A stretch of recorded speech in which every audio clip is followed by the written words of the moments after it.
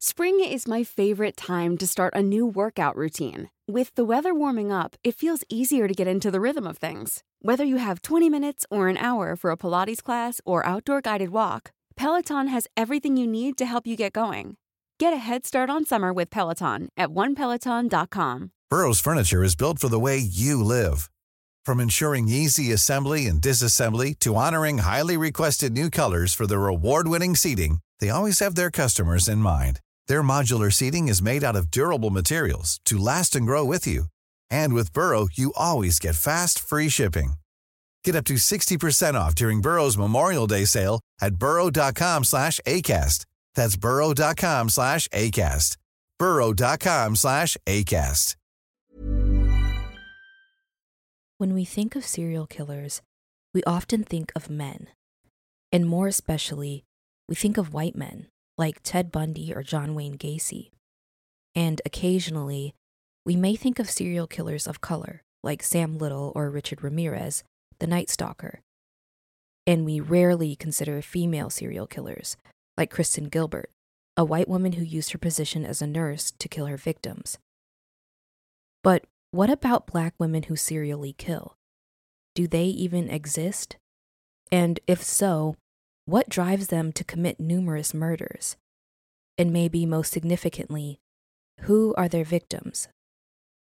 Today's story is about a Black female serial killer named Roberta Elder, who is believed to have murdered at least 14 people. When Roberta Elder's husband suddenly passes away, an investigation into his death uncovers several other similar deaths that took place in the Elder home, and detectives don't have to look too far to find their number one suspect. I'm your host, Nisa. Welcome to the Lost Crimes Library podcast. This is the chilling story of serial killer Roberta Elder.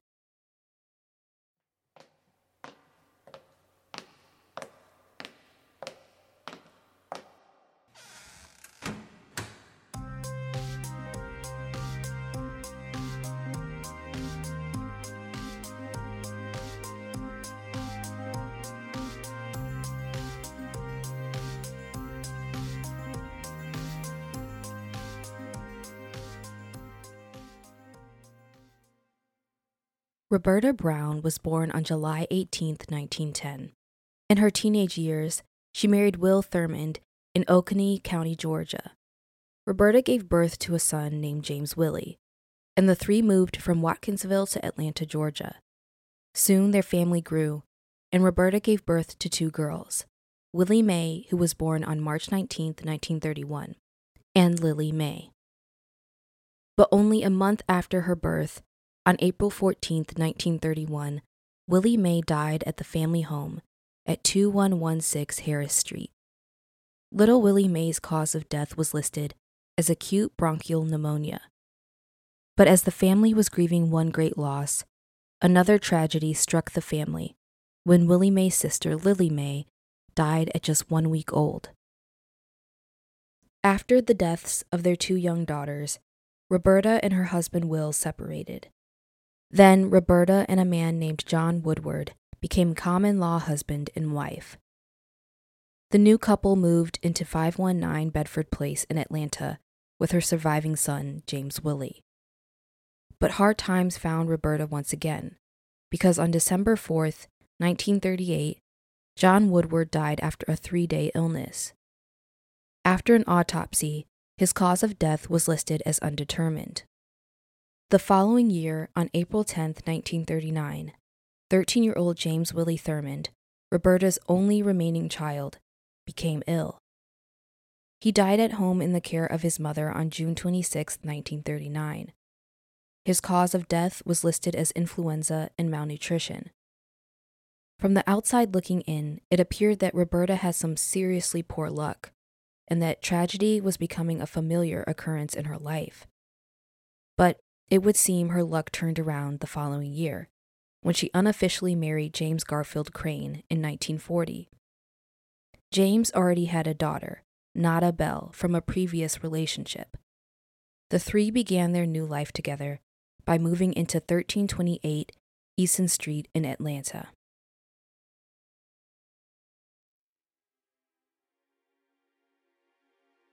Soon after moving into their new home, on October 13, 1941, when Nada Bell was 16 years old, she gave birth to a son named Jimmy Lee. But he also sadly died in the Easton Street home on December 10, 1943, at 2 years old. His cause of death was listed as bronchial pneumonia. The devastation and loss just continued to radiate throughout Roberta's family. One relative after the other just kept passing away suddenly and from mysterious causes. For example, Roberta had a 3-year-old cousin, Gloria Evans, who lived with her in the Easton Street home. She died on December 26, 1944, and her cause of death was listed as acute gastroenteritis. And on June 17, 1945, Roberta's 60-year-old mother, Callie Brown, died of undetermined causes. What's more, on July 21, 1947, Roberta's husband, James Garfield Crane, reportedly died of food poisoning in their home. Shortly after James's death, Roberta befriended Reverend William Elder, his wife Willie Mae, and their 5 children. On January 29, 1950, the Elder family had their own tragedy when William's wife, Willie Mae, died from influenza while in the care of Roberta. But soon after Willie Mae's passing, Roberta and Reverend William got married. Roberta, William, and his 5 children all moved into Roberta's Easton Street home in Atlanta, Georgia. Once again, Roberta knew the love of a family. She had the opportunity to be a mother and wife once again after enduring so many losses over the years.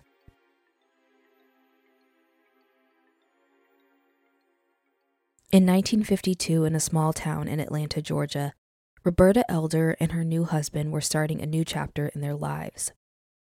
Reverend William was a respected Baptist preacher and a construction worker by day.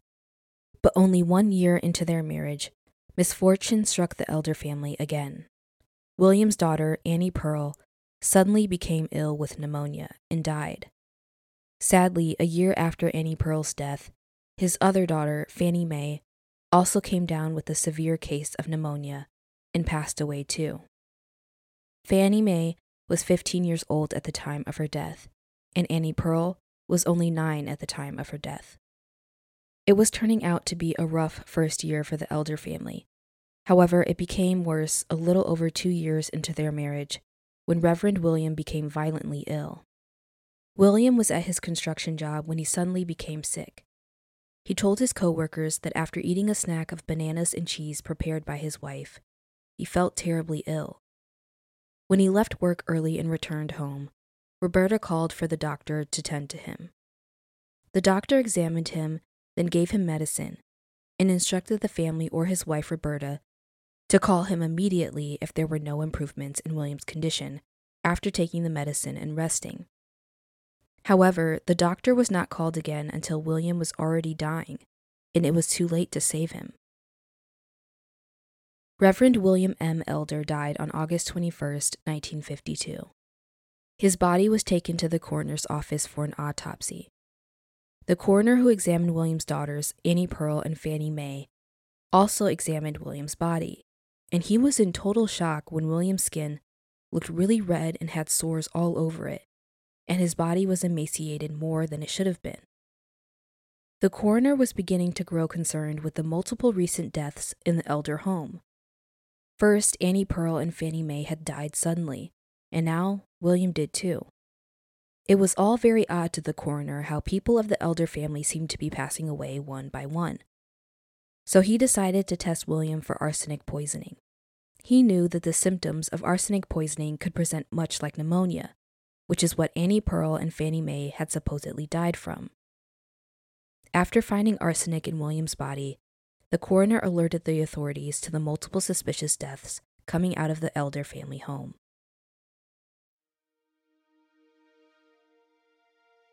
The investigation into the deaths at the Elder home uncovered some interesting information.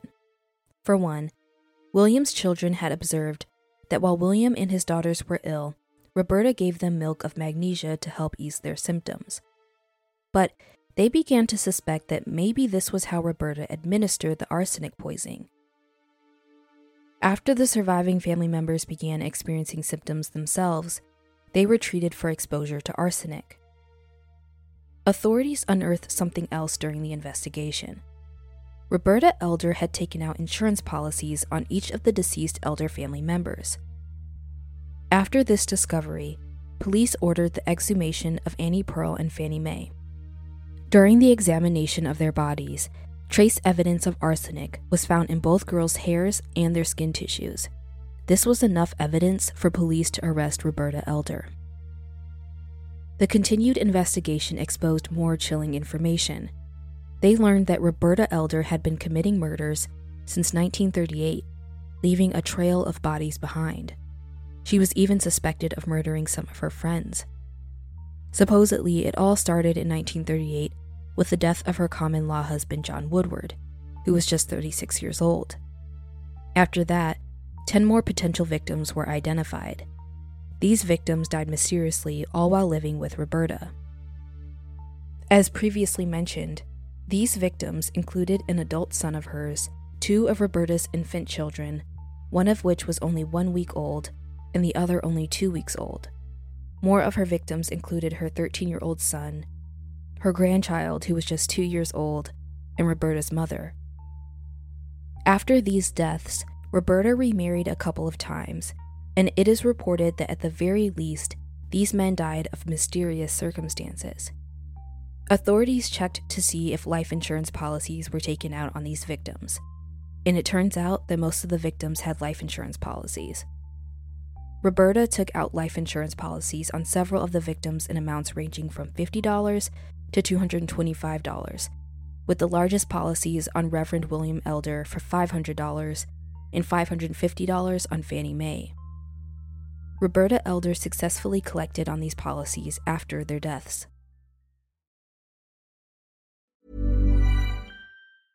Cool fact, a crocodile can't stick out its tongue. Also, you can get health insurance for a month or just under a year in some states. United Healthcare short-term insurance plans, underwritten by Golden Rule Insurance Company, offer flexible, budget-friendly coverage for you. Learn more at uh1.com. If you're looking for plump lips that last, you need to know about Juvederm lip fillers. With Juvederm Volbella XC and Juvederm Ultra XC, your lip look, whether it's subtle or bold, can last up to 1 full year with optimal treatment and no additional maintenance. Find a licensed specialist and see if it's right for you at Juvederm.com today. That's JUVEDERM.com. Add fullness to lips in adults over 21 with Juvederm Volbella XC or Juvederm Ultra XC. Do not use if you have severe allergies or a history of severe allergic reactions, or if you're allergic to lidocaine or the proteins used in Juvederm. Tell your doctor if you have a history of scarring or taking medicines that decrease the body's immune response or that can prolong bleeding. Common side effects include injection site redness, swelling, pain, tenderness, firmness, lumps, bumps, bruising, discoloration, or itching. As with all fillers, there's a rare risk of unintentional injection into a blood vessel, which can cause vision abnormalities, blindness, stroke, temporary scabs, or scarring. For full, important safety information, visit Juvederm.com. Everyone knows therapy is great for solving problems, but getting therapy has its own problems too, like finding the right therapist, fitting into their schedule, and of course, the cost. Well, BetterHelp can solve those problems. It's totally online and built around your schedule. It's surprisingly affordable too. Connect with a credentialed therapist by phone, video, or online chat, all from the comfort of your home. Visit BetterHelp.com to learn more and save 10% on your first month. That's BetterHelp, H-E-L-P. Spring is my favorite time to start a new workout routine. With the weather warming up, it feels easier to get into the rhythm of things. Whether you have 20 minutes or an hour for a Pilates class or outdoor guided walk, Peloton has everything you need to help you get going. Get a head start on summer with Peloton at onepeloton.com.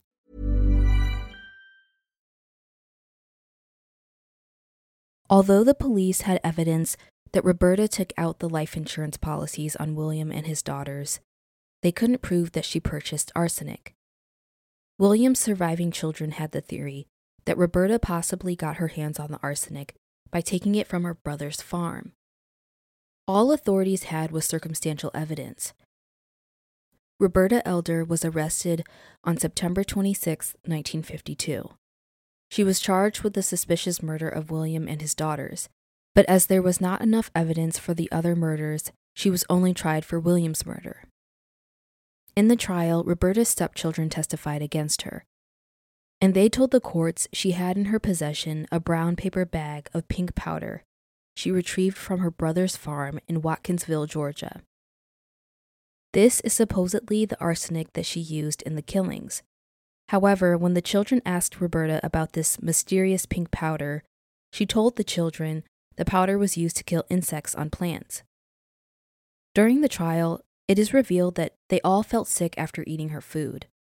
Dorothy Elder, another one of William's daughters, testified that she became very ill after taking milk of magnesia that Roberta had given her, and her sister Viola testified that she had also developed the same illness as her siblings before recovering. It was also uncovered during testimony that William Elder Jr. had the same illness as his father and sisters after eating breakfast that was prepared by Roberta. However, he became suspicious of Roberta almost immediately and stopped eating her meals after his father died.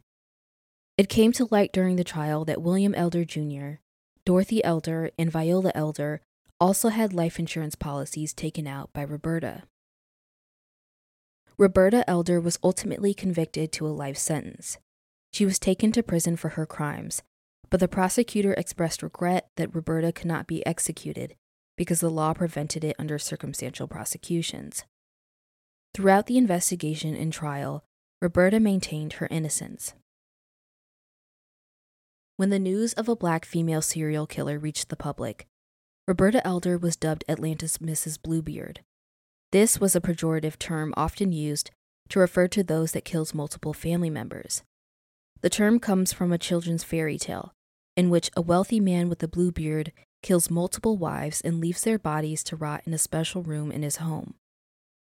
Because of the number of deaths Roberta was linked to by police, the black press began to refer to Roberta as a serial killer. But even though Roberta reached notoriety with the black press, this did not translate to the mainstream white press. While the black press, including the Pittsburgh Courier and the Chicago Defender, reported on the case and on Elder's victims, the mainstream white press did not report on this case.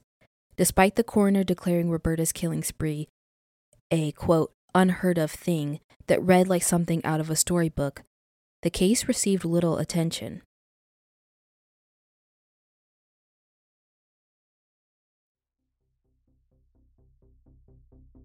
If we consider the time period and place where these crimes occurred, I think it's not entirely shocking that the white news media did not report on this case. After all, Roberta's victims were black, and we know black victims receive way less media attention compared to white victims. But I still find it shocking that a female serial killer, a novelty to reporters and even scholars, seemed to arouse no interest, especially since we as black people are always stereotyped as dangerous and violent. You would think that they would maybe make an example out of Roberta Elder, but that wasn't the case. I also find it really interesting how this case was swept under the rug when the same year as Roberta's prosecution, a white woman named Nanny Doss was accused of killing 4 out of her 5 husbands. This white female serial killer was called Lady Bluebeard, or the Giggling Granny, because she giggled every time she was asked about the killings. It turns out that police later suspected that Doss possibly killed 11 of her family members, similar to Roberta's case. However, Nanny Doss's case garnered national attention. Even today, her case has public interest. Her name often appears in lists of top 10 notable female serial killers. In contrast, the mainstream white press ignored the Roberta Elder case. In the end, she settled in prison, having never confessed to the crimes she was accused of, and the victims went unremembered and have been lost to history over the years. According to the African American Intellectual History Society, quote, studies have shown that black perpetrators are disproportionately overrepresented in the media, while black victims are underrepresented.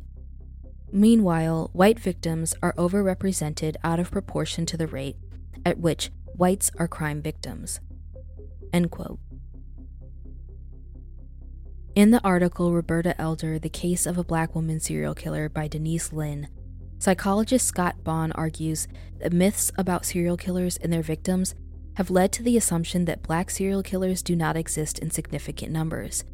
He argues that this occurs because 90% of serial murderers kill people of the same race, and because American culture devalues Black lives and misrepresents violent crime as something perpetrated by Black criminals against white victims, Black violent crime victims remain invisible. Between 1952 and 1954, the Black press followed Elder's case through the criminal justice system, while law enforcement found more potential victims to tie to Elder, and while the white press took little interest in such a horrifying and unsettling case. Roberta Elder eventually died on July 23, 1993. And although she and her victims are long gone, the systematic problem of continually devaluing Black violent crime victims remains to this very day. It's made obvious by the persistent public fascination with white serial killers and their victims, while Roberta Elder and the victims she is accused of killing remain forgotten. Black serial killers do exist, and the people they kill matter. Serial killing is not just a white person problem, and perpetuating the idea that it is only exacerbates the issue and leads to the erasure of the victims. Too often, the victims of serial killers get lost in the story. We end up knowing more about the killer than the victims, because society has this bizarre fascination with the serial killer's mind and life. But true crime isn't just about entertainment, at least not for me. For me, it's a way to remember those who were taken from this world in unnatural ways, and make sure their deaths are not in vain. These stories are a way to honor their lives by doing my best to help bring their killers to justice so that their deaths are not stained by fear or dread or pain or violence, but so that their deaths bring about change, equity, justice, and hope for the future. Planning for your next trip? Elevate your travel style with Quince. Quince has all the jet-setting essentials you'll want for your next getaway, like European linen, premium luggage options, buttery soft Italian leather bags, and so much more. And is all priced at 50 to 80% less than similar brands. Plus, Quince only works with factories that use safe and ethical manufacturing practices. Pack your bags with high-quality essentials you'll be wearing for vacations to come with Quince. Go to quince.com/pack for free shipping and 365-day returns.